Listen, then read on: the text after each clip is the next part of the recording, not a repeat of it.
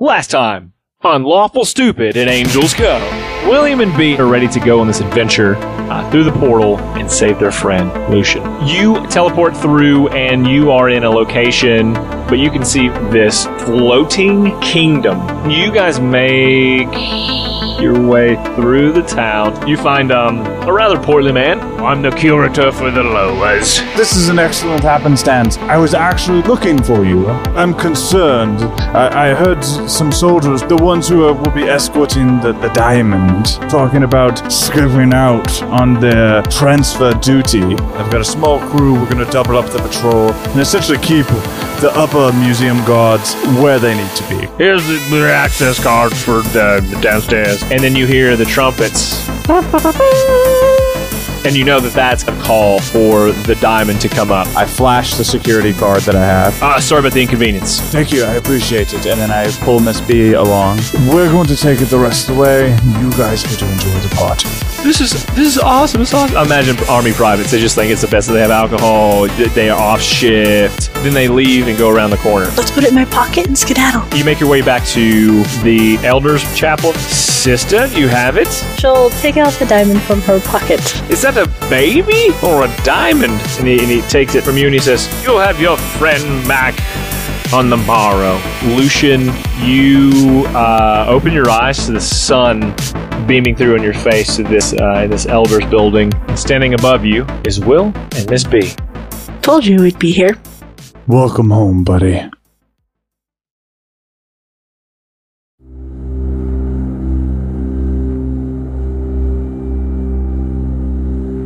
Lucian, you were on the brink of death, and by all purposes, you were dead. And you laid in a dormant state to the outside world. No breath breathed, no life lived. But inside you were shielded by the capture of death. A buffer of powerful means by Kinos, the god who lives within you, you serving as a host for him for so long. And he hid himself in your very essence. Something due to Nova and her schemes, apparently. But here you are, alive and well. I think that you wander around this newer city portion of Angel's Cove, not quite sure what you're looking for, just something to take your mind off all the things you have swirling around in there. What is on your mind lately? Well, I want to answer that in a second. I do want to just address real quick because it didn't come up in the other one shot. I imagine, we can all imagine this for ourselves. There was a time in which Will and B were just doting on Lucian. He just woke up. They wouldn't leave his side. They had to go sleep eventually. Meals were brought. It was very beautiful and touching. And then they came into the hospital staff, and the nurse was like, "You're not allowed in here. It's only family." And then I looked at the nurse and I said, "Alice, what are you, blind? Look at us. That's my brother and sister." This is my family. What are you, blind? What are you, blind, Alice? That's... so that happened for sure. And then when I was finally able to sneak away, I find myself on the streets of this fairy tale land. And what's on my mind, you ask me, Devin? Mm-hmm. Yep.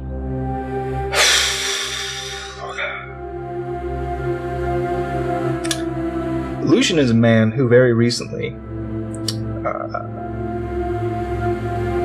became very confident and sure and resolute in his ideals, because there was this one time that he died for his ideals, and then afterwards he justified and proved those ideals to his God and creator that lives inside of his heart, and he was cool with it. So at this point, Lucian,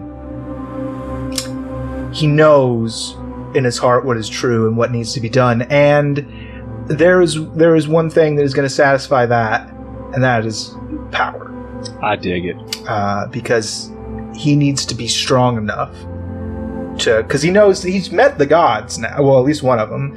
And what was he doing to help people other than taking a nap in his chest? I don't know.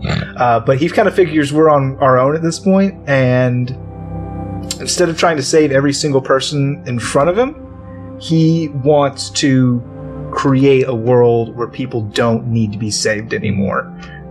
So that, I think, is what's been just going on loop in his mind. People have been trying to talk to him, and I think he's been very distant, very reserved, very quiet, as he's just been contemplating what dying has meant to him in his life.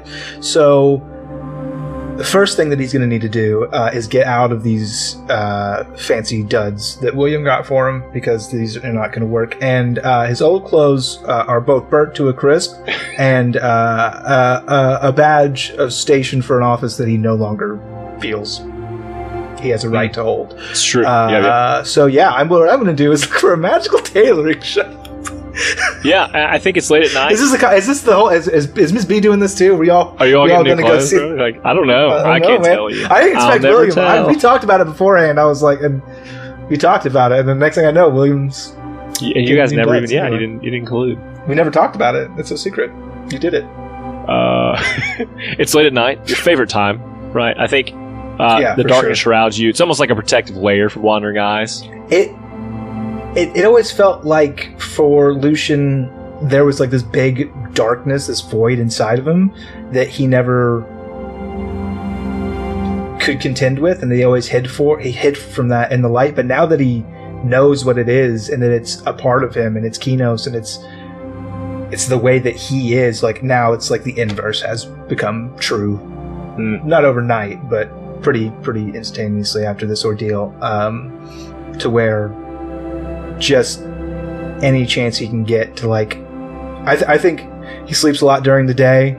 Miss B and Will probably check on him, they're doing their own things, but people around, but he just like sneaks off at night and wanders the city and thinks. I love it. And there aren't many people out. I think you're walking the streets. The streetlights, there are streetlights on as you walk down these streets, and small circles, hit the ground. But I don't think you walk through those. I think you stay closer to the shops and don't walk into the light as you go through them. And there is, at this late at night, there's a single store that has light streaking out of its windows. But as you approach the building, you realize that the windows are too high to see through, but you see that it's open. And there's a sign over the top that says clothing and items, and this building is like a large pumpkin-shaped building, and it is green. And as you walk up, I guess, into this building? Yeah, I go in there, yeah. Just kind of moving around, very slinky, very, very kind of sulky. Not great posture for Lucian. Breeze would be just beside himself, because he taught him all these proper stances. And he walks in and just kind of like pokes his head in first. And when you do that, there's kind of a bell that's over the door that rings. And what you see first at the very back of this building is several caged animals. But they don't look like they are abused in any way, but you also know that they're probably not pets. And based on that, because of that, you see over to your left, there's a cauldron. And there's something stirring it magically, and there's something in it as it sits over a fire. And then off to your right, there are several racks of clothing. There are some that are hanging as well that have, they seem to have been dyed, and it's dripping into buckets that are beneath it. And a woman standing over near the cauldron with her back to you has a black hat on. It's pointed, very much a witch's hat with gray hair coming out of that, and then a black cloak. And she says, "What brings you out so late?" And she turns to face you, and she has like an old, long nose. It's warded. He kind of like nods to her. "Good evening, ma'am. I'm looking for new clothes." "Oh, you've come to the right place. Why so late?" It's quieter. When he looks around, even all the animals are sleeping. "It is. That's weird. What can I get for you?" I need something that I can move around in very easily, something light, something that doesn't make a lot of noise, preferably very dark. Light? And she kind of pulls out, she snaps her fingers and a pad pops up, and she writes light, airy, flexible, stretchy. And she kind of says those out loud, and she says, "Would that work?" Maybe not too stretchy, maybe more emphasis on loose and flowing than tight. Loose, flowy, revealing. not flexible. Okay. And she says, follow me. And she walks over, and there are several things on this rack that you maybe like. So if you want to roll a perception check for me and see if there's something specific you want to pick out. Sure. Yeah. I got to do the cool thing where I brought Lucian back from the dead on D&D Beyond. It's like a whole thing. Yeah, felt real cool. I rolled a 6 though, so shaking off the cobwebs. I feel like you pick up something and you take it off, and then even before you can think that you don't really like it, she goes, "That's not for you." And she pulls some other things off. What are you looking for? Fancy, casual? No, simple. And I think I have an idea of what I would like to dress Devin, if I may. You may. Who's Devin? Thanks, Devin. I will kind of graze across, and I see this very simple, like,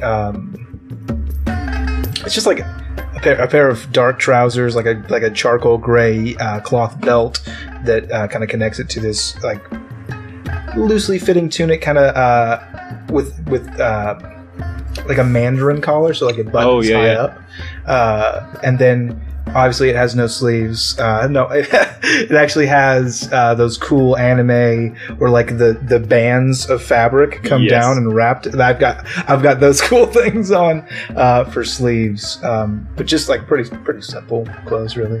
And then like going down into like almost like ninja tabby, like black, very soft-footed shoes. Okay, and I think I think that you describe this to her. Like you say, this is what you're looking for. Yeah. And she kind of taps the pencil on her chin. She looks at you, and she gets real close, and she takes a sniff. I allow it. I sniff her back. Oh.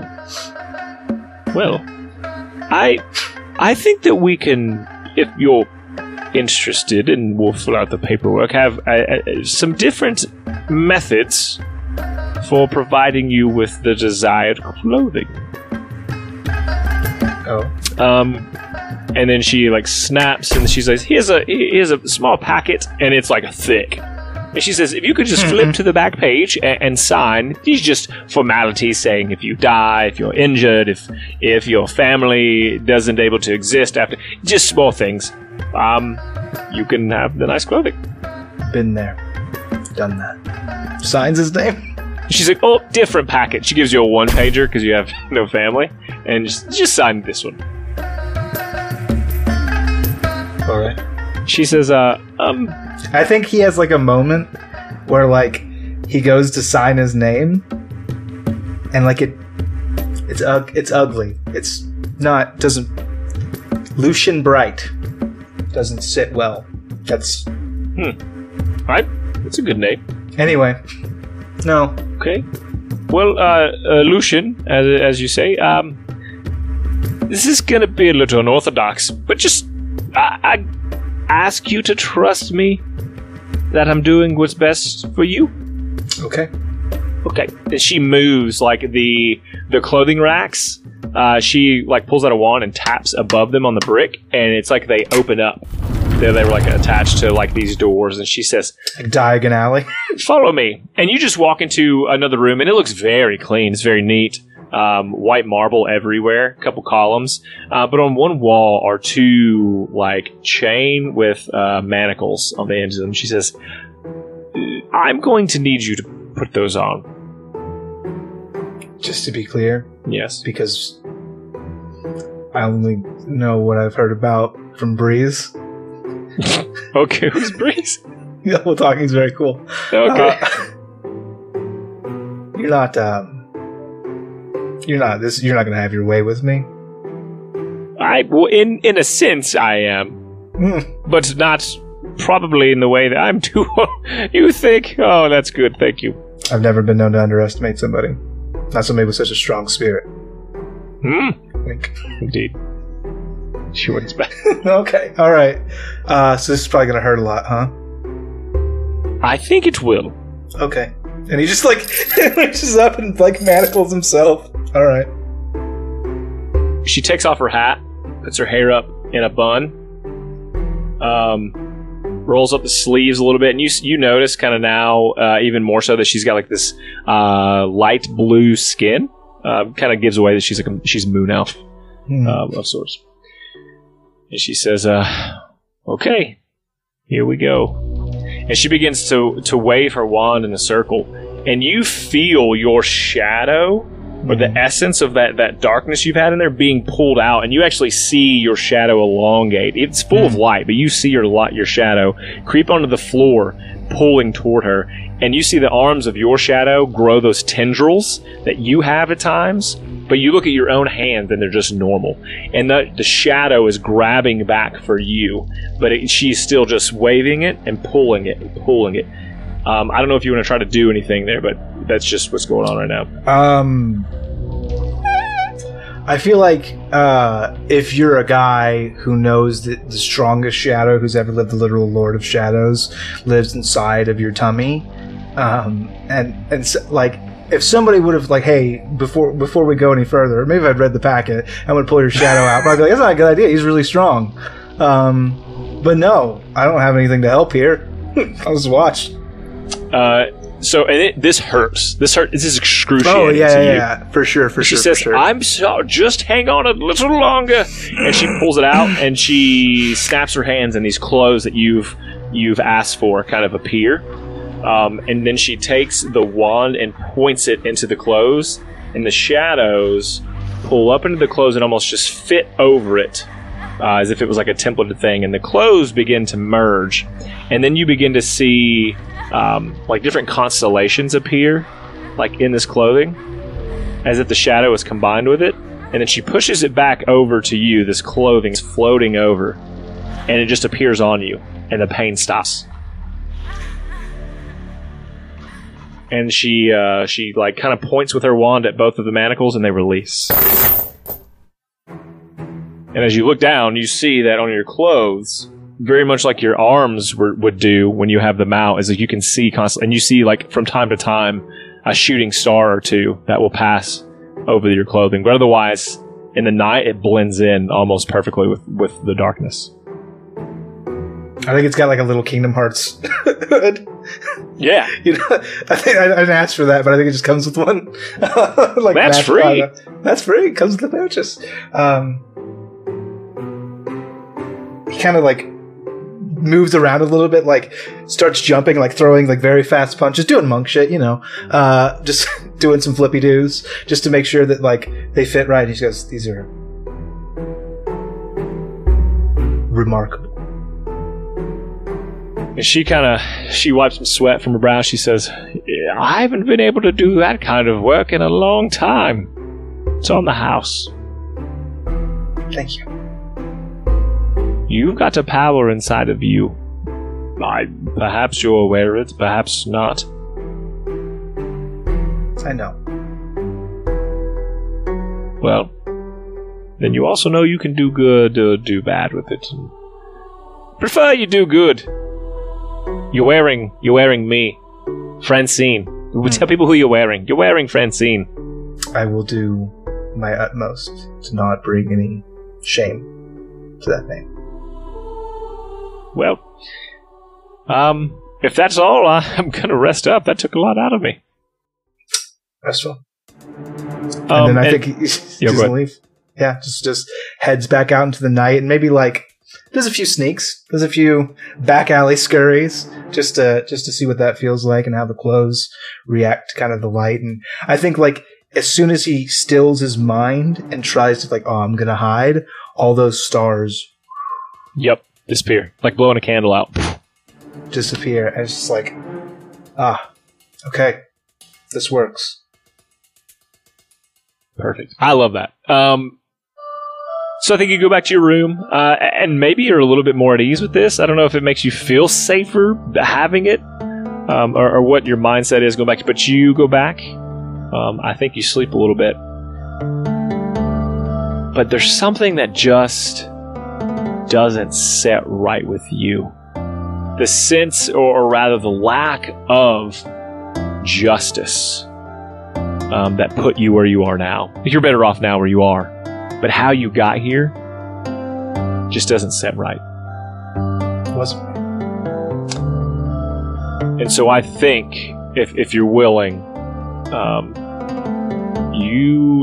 it pops into your head a vision of some people that you would like to track down, specifically Freya, leader of the so-called philosophers who jacked the train. Can I see where she is? Or who's with her? Let's roll a history check. Okay.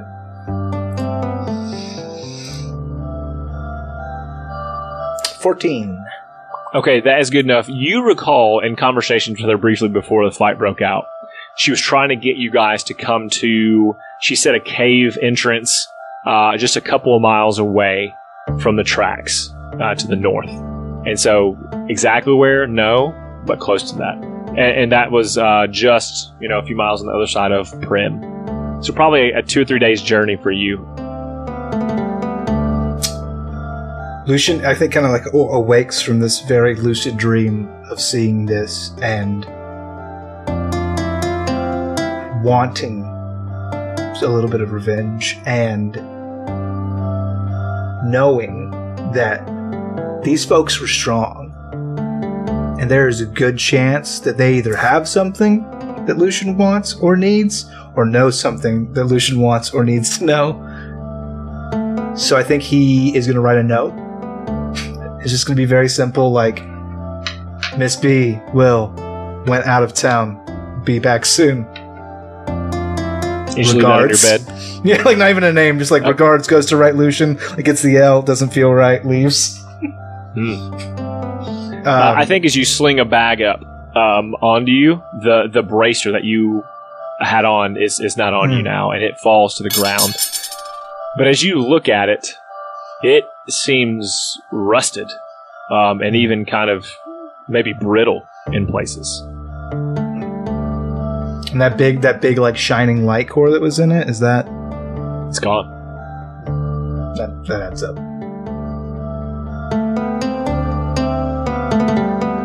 Okay. Like I guess I take it and I just hold it in my hand, I guess, for a second. Is anything? I guess you attune to magical items. Am I able to? Since I am attuned to it, am I able to sense anything from it at all? When you pick it up, you sense that the power has changed. That the essence of it is not the same. He'll go ahead and just like put it back on, just to have it, because there's still something going on inside of it, so he'll keep it for now. But I also need to just make a quick run to the it says in my notes here, the knife store. So I need to go to the knife store. What I'll tell you about your bracer real quick is as you put that thing on, shadows seem to jump about around it, coating it in like a black ichor. And then as the shadows disperse, the shape of this thing has changed a little bit. It's more sleek, more black. And what I'll tell you is as you grip a fist, a blade kind of comes out of the top of it. Short. We can talk about what size you want for that. Depending on the kind of dam, but a blade will come out. I'm going to be very frank with you, Devin. I plan on throwing knives. Okay. Well, you still get this one. This will be on your arm at all times. Yeah, this is nice to have for sure. And something else. Let's just say it counts as a monk weapon and move on. Boom, shall we? Something else you'll notice as you squeezed your hand. As you squeezed your hand, the light in the room dimmed considerably. And as you open your hand, the lights come back up. Oh, very helpful. And I think as he kind of like closes his fist and he like really pays attention to it, he can see the light going into the bracer and just disappearing. And he just looks at it for a second and goes, "Oh, you're hungry. Okay. I still need to go to the knife store real quick. Let's go to the knife store.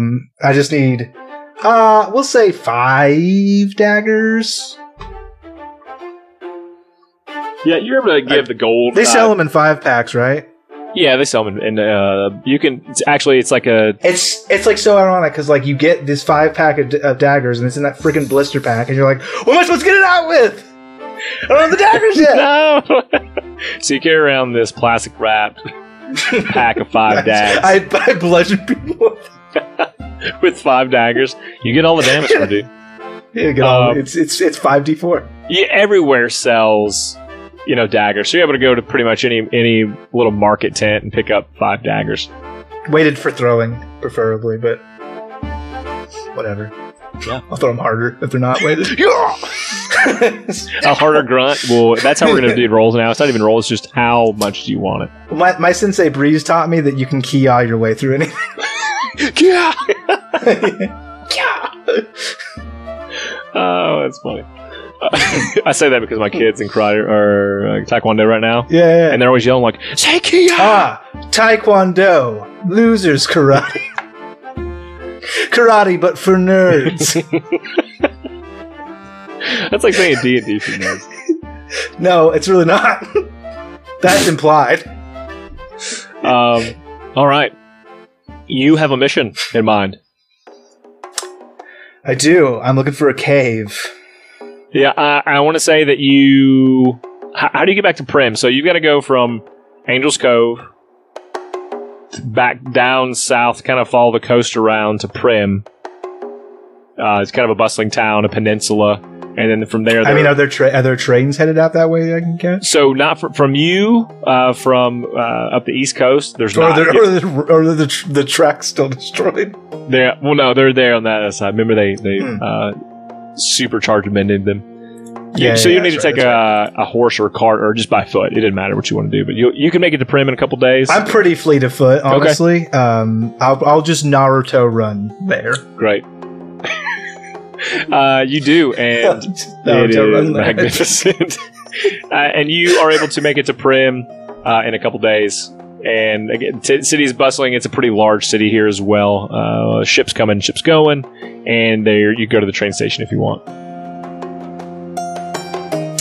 Why would? I'm in Prim now, right? Yeah, Prim. But then I gotta go to the station, and then a couple miles from there is a few miles out. But probably 30 minutes on a train. Yeah. Okay. Yeah, sure. Yeah, I'll head that way. And I think just very grimly, honestly, I think Lucian's the kind of guy that smiles at strangers, and we're not even sure if this is Lucian anymore, so. He's not smiling at nobody.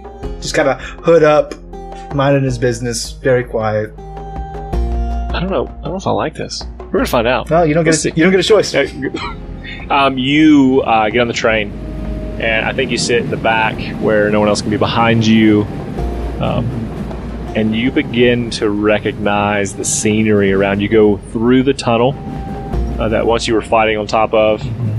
You come out the other side. Tunnel's coming. And you see where the track diverges. And now there's not a stop here. So you're gonna have to jump. Yeah. Not a big deal for your most dexterous of boys. I do a flip off of it for sure. Yeah. I think do a dex. I have slow fall now, dude. I don't even care now. Boom. So you just adios, and everyone is impressed. Let me make sure I'm not just fucked up. Monk's fairly new to me. You get slow fall. You can use your reaction when you fall to reduce any falling damage you take by 35. You wouldn't take that much. So I'll probably be alright. Okay. I think that you see the mountains in the distance, and there's not many of them, so you figure it's not going to take a long time to find this out. Yeah. Do you have any skills like checking footprints, that kind of thing, like looking for tracks? Or I mean, everybody's got investigate. Okay, we all have access to that. Roll an investigate for me then. There's another guy that we play with, and he had some terrible investigate rolls. Well, I have a 0 to my modifier, so let's see if I can beat him with nothing more than natural talent, and by that I mean luck. No, I rolled a 2, so. Yeah, and you're kind of doing circles, just going around in circles, kind of starting to spot and see if anything comes up. And nothing does for a long, long time. And I think finally you just start hitting the base of the mountain and just kind of walking around that. And it's becoming nightfall. Yeah. Or is it good dawnish? Dusk. Sorry, I get it mixed up. Dusk.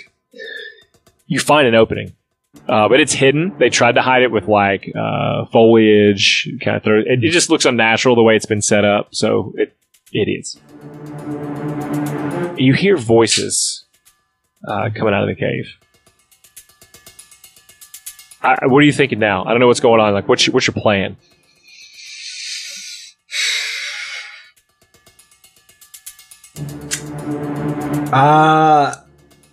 Lucian's rough plan right now, as he's a little fact finding right now, doing a little reconnaissance, as you know, a little reconnoiter. And the tentative plan is go in there, kill everyone. That's a good plan. Take anything that he can carry that looks good in a priority downwards until he can't carry anymore, then burn the rest. That is basically the rough idea. Before, no plan survives the first contact. I'm sure it'll be fine. But that's the rough idea. Okay.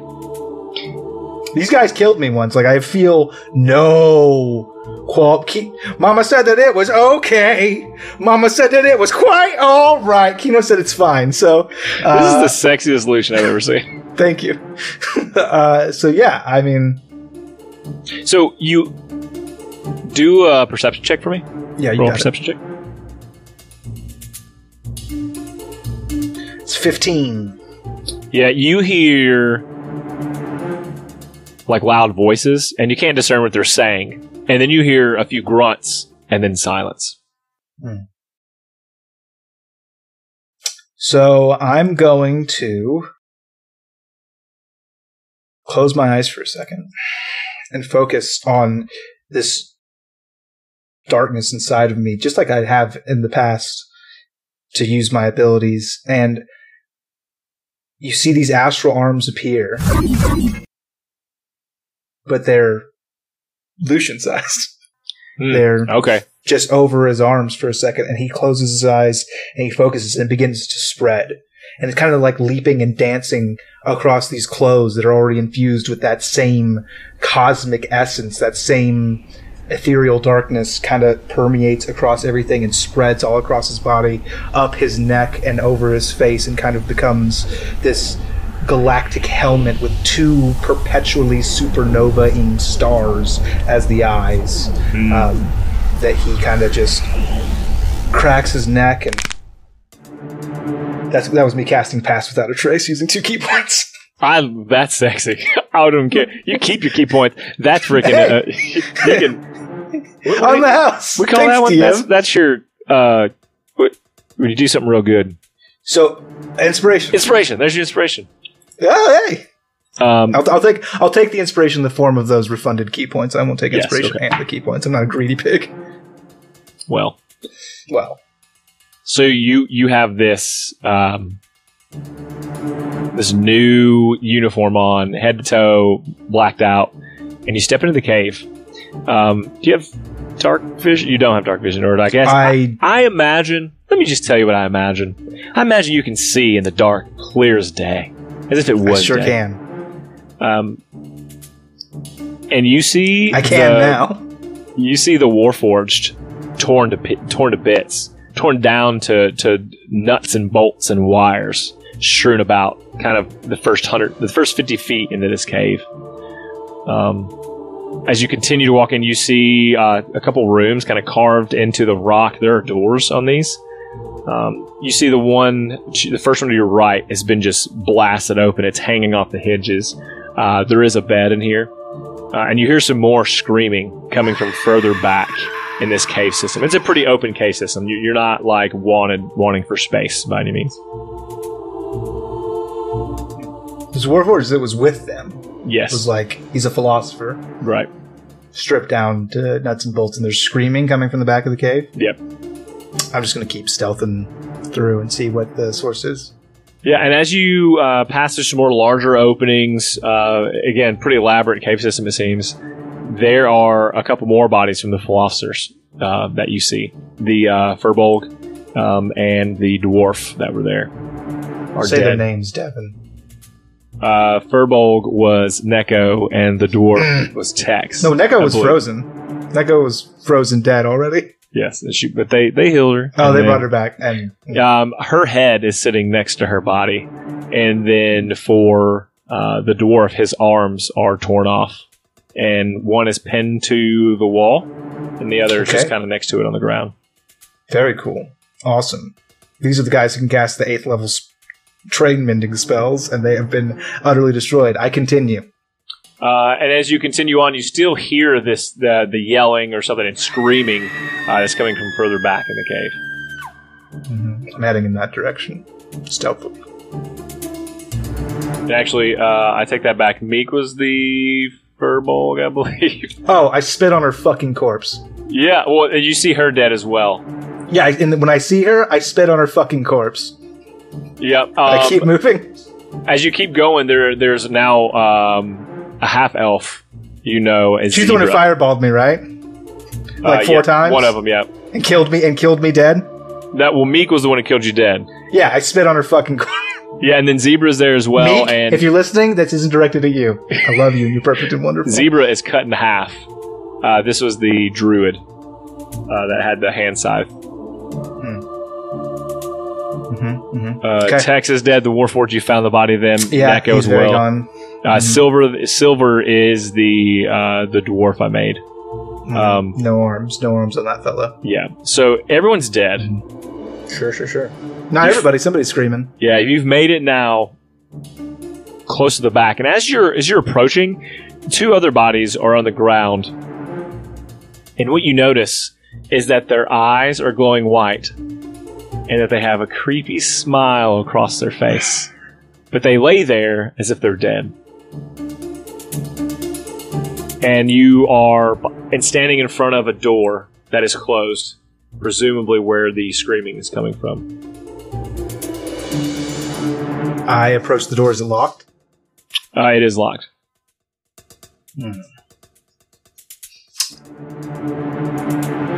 And these bodies on the ground, they look like the dreamers. They're smiling like that, right? Yep, sleepers. Yep, But they don't seem to be responsive. they're not moving. Yeah. There's nothing else in this room of interest? Kind of in this room. It's pretty barren. There's a table maybe with a couple books on it. And it doesn't look like there's any alternate way past this door into the... Correct. It almost seems like this is the end of the cave system, and this is the last room that you can go into from this area. I am going to... use my key points again to cast silence around me and the door, Okay. and then I'm going to bust it the fuck down. Okay, and you do. I think as I break it down, like I grab it, like Yeah. That's brilliant.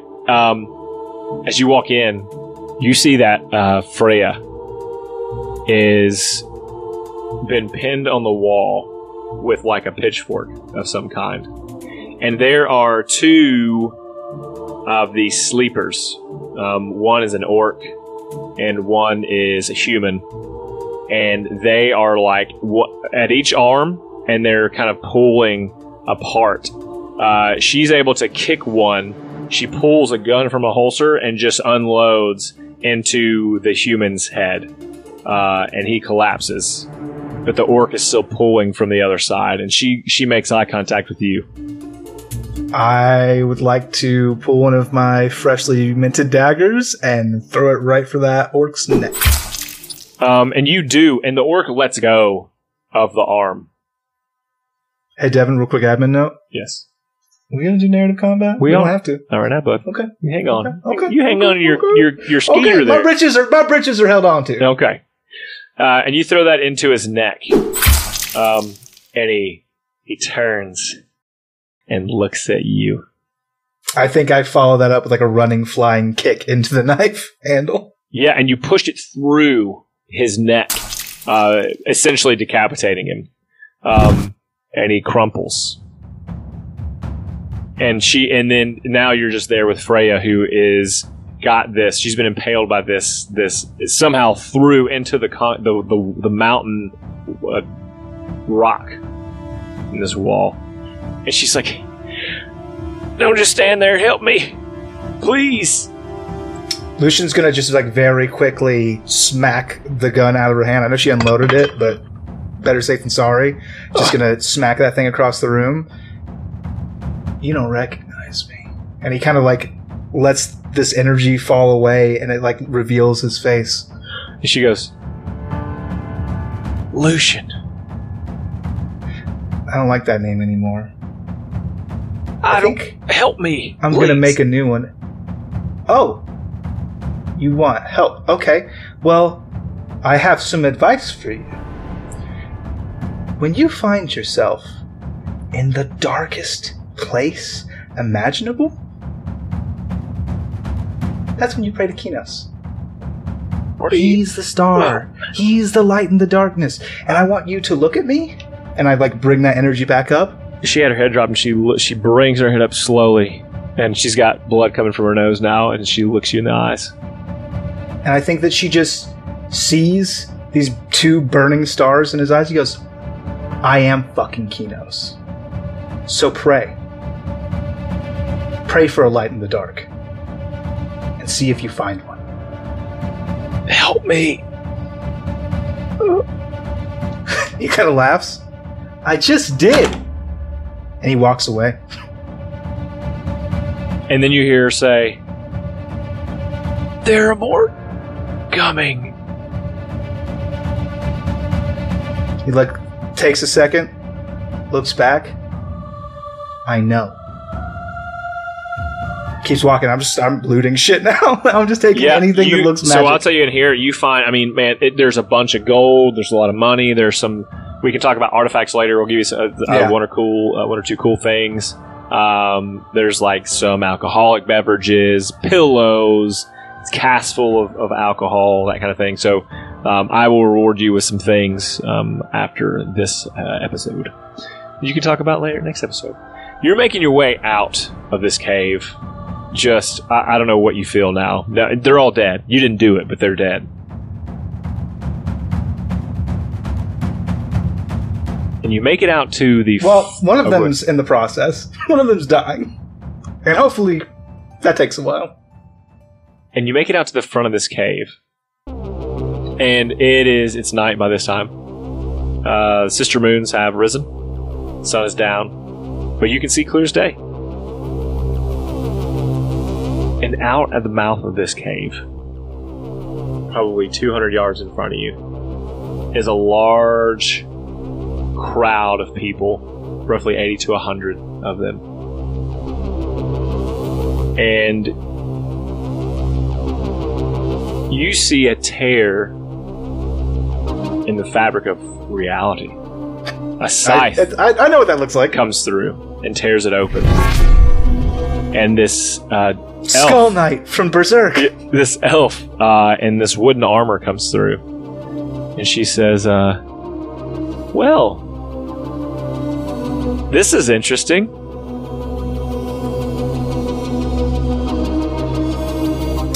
I should say so. How can I help you, stranger? No need really. I just need what's inside of you. I think he puts his arms at his side. Come take it. And she says, that's why I have them. And she turns and she cuts another hole in through the fabric and steps through. And all these figures in front of you, and now that you've kind of scanning them, all had their head down. Several different races, different sizes, shapes, different weapons and clothing, all raise their heads up at the same time. And their eyes go white. And they smile a creepy smile at you.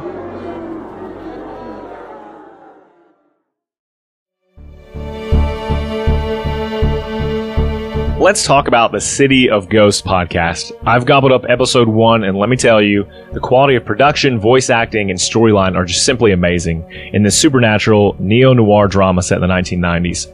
It takes place in New York City, so it's got corruption, it's got murder, it's got all the things that haunt us. We follow the sardonic, dry, and gruff Eleanor L. Rifkin, who makes a living as an information broker, digging up dirt on high-level individuals. But it's forced into a gripping new case of the supernatural kind.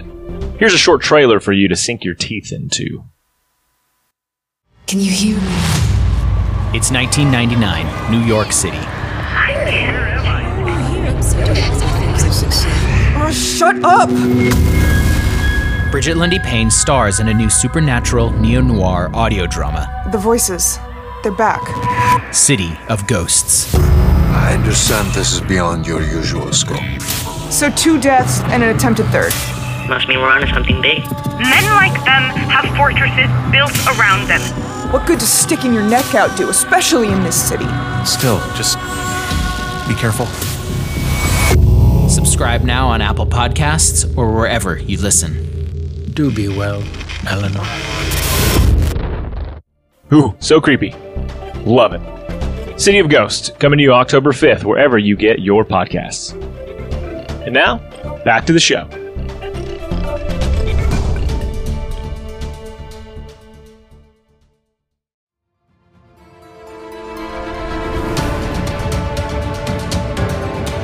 And we're going to go into narrative combat.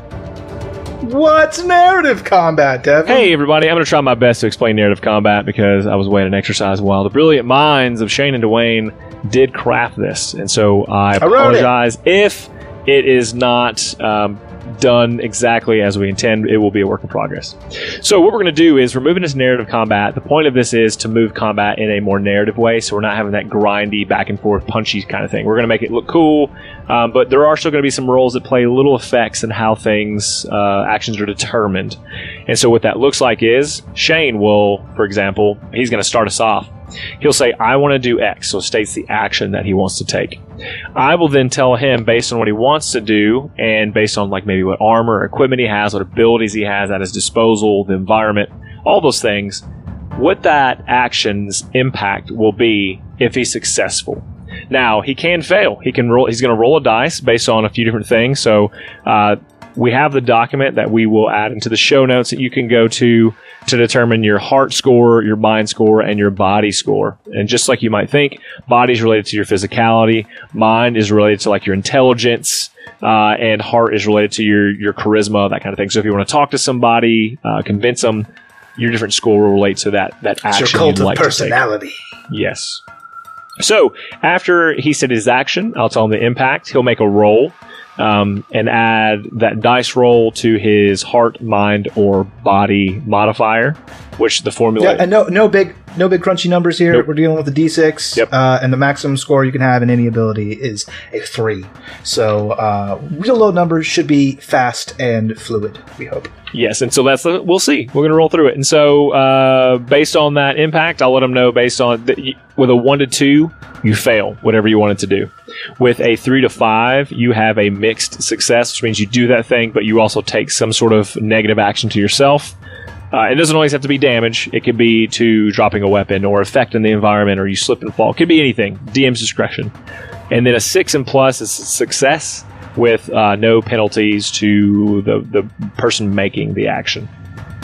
Did I get it all, Shane? Yeah, pretty much. Okay. There's more in the document. Read it if you're curious. We will probably talk about more stuff as we go.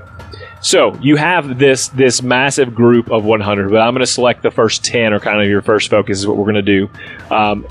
In this, you get one action typically. You don't get like a whole, if you have like double attack or multiple. I've got extra attack. I've got a bunch of different features, but it's all kind of baked into my impact. Yes, just to the one thing. What do you want to do? And I'm going to take that action and roll with it. So, Shane, about 200 feet out, you've got your first 10 who are walking toward you together in a line. I think that So to using all of my combat just to flourish, my goal is to take out as many of them as possible. I'm going to grab a couple daggers, fling them ahead of me, just like into the crowd as I run forward, and I'm just going to like try to roundhouse kick as many of them, like as many of their heads off of their bodies as possible. When I do that, and my foot connects with each individual head, it lights up. As if the stars burn brighter in that moment of contact. It's very cool and sexy. You should see it in my brain. How many kicks can you make? Let me figure that out. What's your goal? So realistically, how many kicks can Lucian make in a turn? He can make a kick, extra attack kick, bonus action kick. So 3 kicks in a turn realistically. More if I were to do a heroic action to flurry of blows, but okay. I'm going to say 2 dagger attacks, 3 kicks. That sound good? So as you're moving forward, okay. Impact will be on this particular group, medium. Okay, let's go for the old D6 reading here. This body, I'm assuming. Yes. That's a 4 for your guys. That's a mixed success. Okay, here's what mixed success looks like for you. So you throw those 2 daggers. They land true in the middle of the head, and you see 2 of those guys fall. 2 of the characters. You kick one in the head, and his head lights up. And you kick the other 2, and they're able to duck you, and you miss. With that, you kind of slip and fall, but you're able to stay on your feet. All right, and so 3. Do I take any damage from that, Devin? Or no, what I will do is you're going to take disadvantage on their attack. Okay, perfect. Is what I'll do. Cool. All right, so what these 4 are going to try to do is they're going to try to grab you and throw you backwards into the larger pile that they have going on. They have I already wrote very low scores, so that is a 1. What would you like to do in order to get out with their crit fail? So what kind of attack is he making on me? Is he like swinging at me? Does he have a pitchfork? They're all trying to grapple me. Oh, I think that I just take him immediately as soon as he reaches his arm out. I like grab his wrist and then his bicep, and I like flip him over my shoulder into one of his buddies. Okay, and I think what happens with that is as you throw him and he collides, those 2, you see the light from their eyes suck away into your bracer. Very cool. And those 2 bodies collapse. Your turn. Yeah. I mean, I think he's just gonna keep going with the plan. I think that as he sees these numbers kind of closing in on him, he knows that, like, oh, I'm way faster than these dudes, and I need to leverage that. So what he's going to do is he's going to start, like, sprinting to, like attacking the outside of the circle, you know, like always fighting on the edge and making them try to move and adjust to him. Just with this, I mean, I got 45 movement speed now. Dang. Yeah, so I'm pretty quick on my feet. And then as I do that, I'm just, you know, throwing down more unarmed strike. I think I pull 1 dagger out. Not even unarmed strikes, because daggers and short swords are all monk weapons to me. So I'll grab a dagger and then I'll make a fist, and this blade extends from the new Light Eater Gauntlet. That's what we're calling it, right? Yeah, the Light Eater Gauntlet. Sounds delicious. It's fucking cool. The Light Eater Gauntlet has a blade that comes out, and I kind of grab the dagger backwards, and I just come in and start swinging on fools. How dare they? Yeah, okay, and I think we want to attack like 4 of them. Does that sound good to you? Yeah, as many as my little heart can handle. Actually, yeah, I'm gonna roll d6 for it, so that's 4. You attack 4. Okay. Body. That's 3 on the die, so 5 total. So okay, so again, mixed success, and I think you're able to. I think at this point you realize that the effective means of killing these things are head or throat. You know, kind of that, right. And also you had to remove the head, and have to cut the head off or attack the brain. Essentially. And I had I noticed on the previous guys, like the guy I dagger kicked his head off, were his eyes still glowing when like the head was there? Because the Light Eater Gauntlet didn't get it. Roll a perception check. Still technically alive? Okay. I have a d20 here too. 20! That's a 20! You did. I roll the best physical dice! You knew, you kind of know how this bracer is working for you. a little bit. That what it can do. Cool. So I think you do a couple more stabs, and as the bracer is able to be within a certain proximity to other ones that are alive, it is beginning to suck in more and more of this light energy into it. Okay. There's a group that is going to attempt to. He has an axe. He's going to throw it from a distance, trying to stay because you're too quick. So he's going to take his axe and throw it at you. I think it's going to be based on your dex, but it could be a medium impact. I'll just give it a medium. Sure. See if he does this, and it is a 6. So axes are pretty effective on me. So yeah. Yeah, 6. He's going to take and he's going to throw that. I think it cuts you into the side, and you're going to take about 8 damage on that. I think it's worth noting that as this cut appears on his ribs and it begins to bleed, this dark celestial material kind of like fills in the wound, and the bleeding just like stops. Like, I still hurt me and I feel it, but it just stops. It's a thematic thing. It just stops. Perfect. Leaking out. And then we said 8 damage. Yeah. Got it. Cool. And then it's my go. Yeah. Mm-hmm. I will. Seeing that, like, kind of the more that I get them into proximity, the more the light eater wants to work and kind of absorb that, I'm going to go for the old jump up in the air and run across their heads. Like, stepping from, like, shambling zombie to zombie and, like, trying to suck up as much of this light as I can as I kind of run across the horde. Okay. That's going to be, I think it's going to be high impact.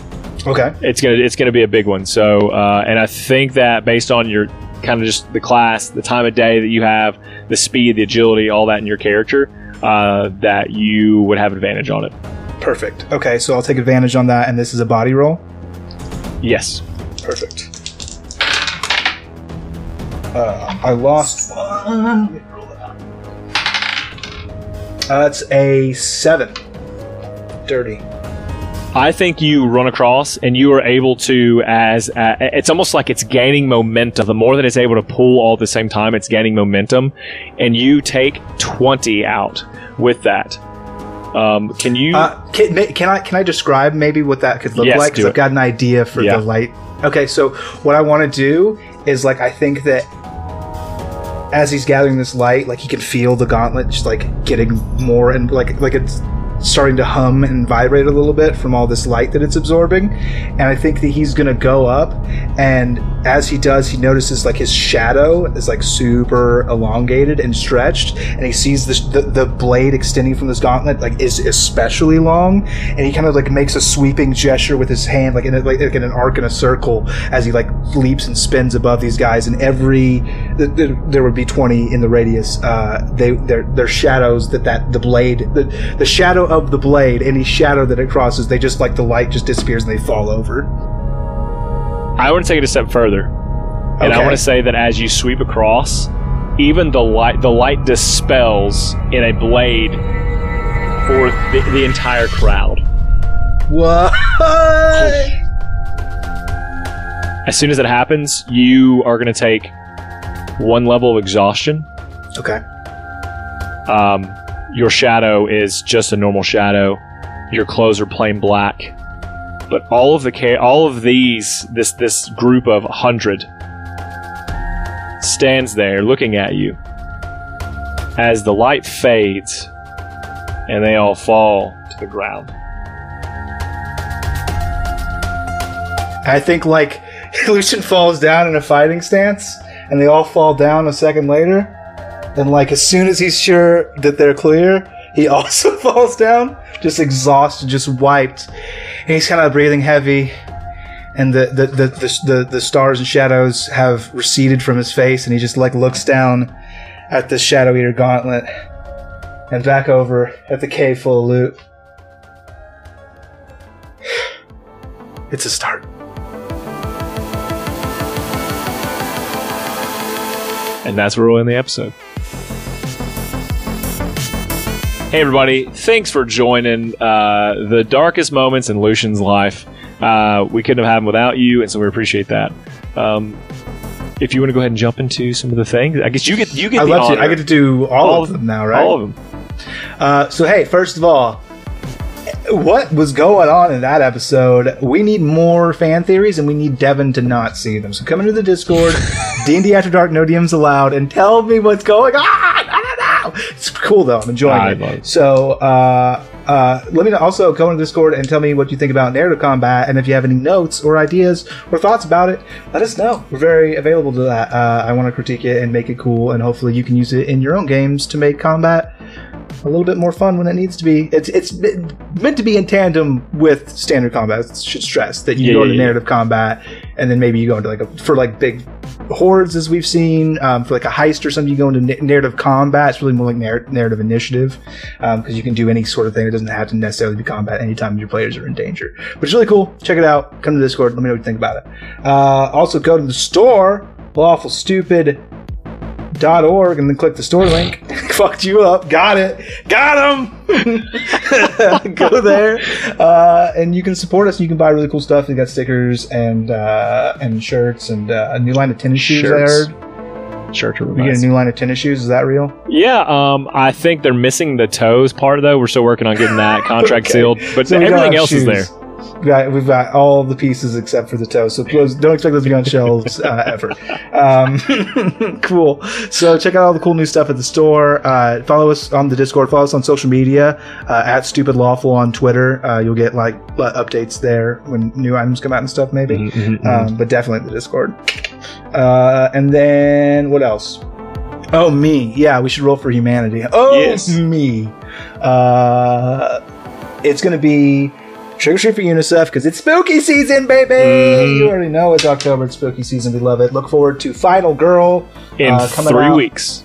In 3 weeks, you're going to see Final Girl, our Halloween tradition, come on a journey as we decide another finalist for the decade celebration of Finalist Girl. Finalist Girl. Finalist Girl. It's Final Girl, the finalist, the Finalist Girl. I can't wait. You gotta wait literally a decade. Only 6 years now. We're almost halfway there. Yeah, we're doing great. So because this will be 4, so it'll be awesome. So yeah, come and join us for that. Spooky season. So UNICEF, we love them. They do the trick or treat every year. They're gonna get. Man, I tell you what, 15. My physical dice prowess cannot be stopped. My technique is too good. I should be outlawed from the communities. So you're welcome for that $15 from entirely my skill from years of practice of rolling dice that I don't give to other charities. I roll them digitally. Oh no. Favoritism for UNICEF, because Halloween lives in my heart forever. Devin, you have a news story for me. Yes, but before I do that, I want to give a shout out to Zebra real quick. I just want you guys to know, and I haven't said this up to this point in this time, but Zebra has been a huge help for a lot of the story. He's my sounding board for a lot of things, because obviously I can't bounce that off players. So I just want to thank him, and also Neko at times, for being a sounding board for me. They are also some of our $50 patrons who are listening and hanging out with us all the time, making us laugh and chat. So if you're interested in something like that, you can become a patron, and those are some of the things you do. We care about you, and we want you to be a part of this big world, or these big worlds we've made. Good news story for the day. 100-year-old grandma gets Guinness World Record as a power lifter and continues winning trophies. Well, you see, the thing that they don't tell you is that she really just likes to work up a sweat, guys. She's trying to stay fit in her older age, and it really releases the endorphins. COVID's been tough on the elderly a lot because they don't have a lot of people to talk to. So it's really an inspiration to me personally, and also call your grandma. Thank you, Avon. Thanks for showing up. Dwayne? Yeah, so...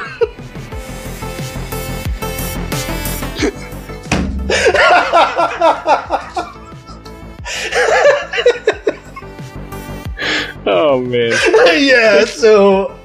Here's what they don't tell you, is that this lady... It's a scam. It's a rip-off artist. She's got weights. They're hollow. They're made out of Nerf swords. And she's just here to rake in all that sweet endorsement money. Who doesn't want to have grandma energy, grandma whey powder? She's been waiting 80 years to bring you the most protein. Thanks, Dwayne. You're always so good at that. But here's the thing, sheeple. Here's what you forget, is that really the only way to attain such immeasurable strength is to attain an equal amount of responsibility. With great power comes great responsibility. Who has an elderly aunt who shares the same unique genetic code as them, who, if they were to be interacted with radioactive spider DNA, who would likely, because they already have a similar genetic disposition, also be able to survive the ordeal and gain phenomenal powers from it, including the ability to lift weights 40 times what she should be able to. And hey, wake up, sheeple. Wake up, spider sheep. I think it was Dwayne. He said your Shane impression sucks.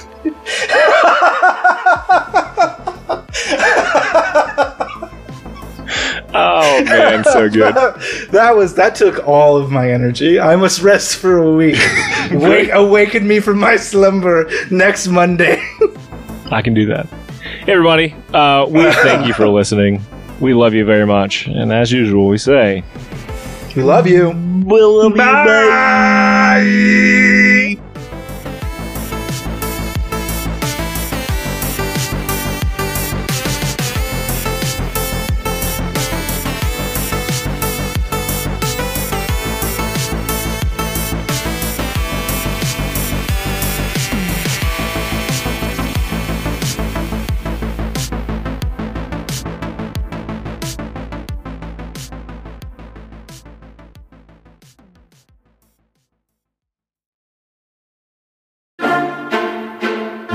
I just want everybody to have rainbows and ponies and be nice to their grandmother, their grandmama. That's what I do.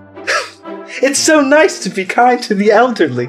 You know what the coolest thing I think is? Not drugs or alcohol. Being kind to the elderly and listening to their stories. They have a wealth of wisdom to share with us. Anti-Mark.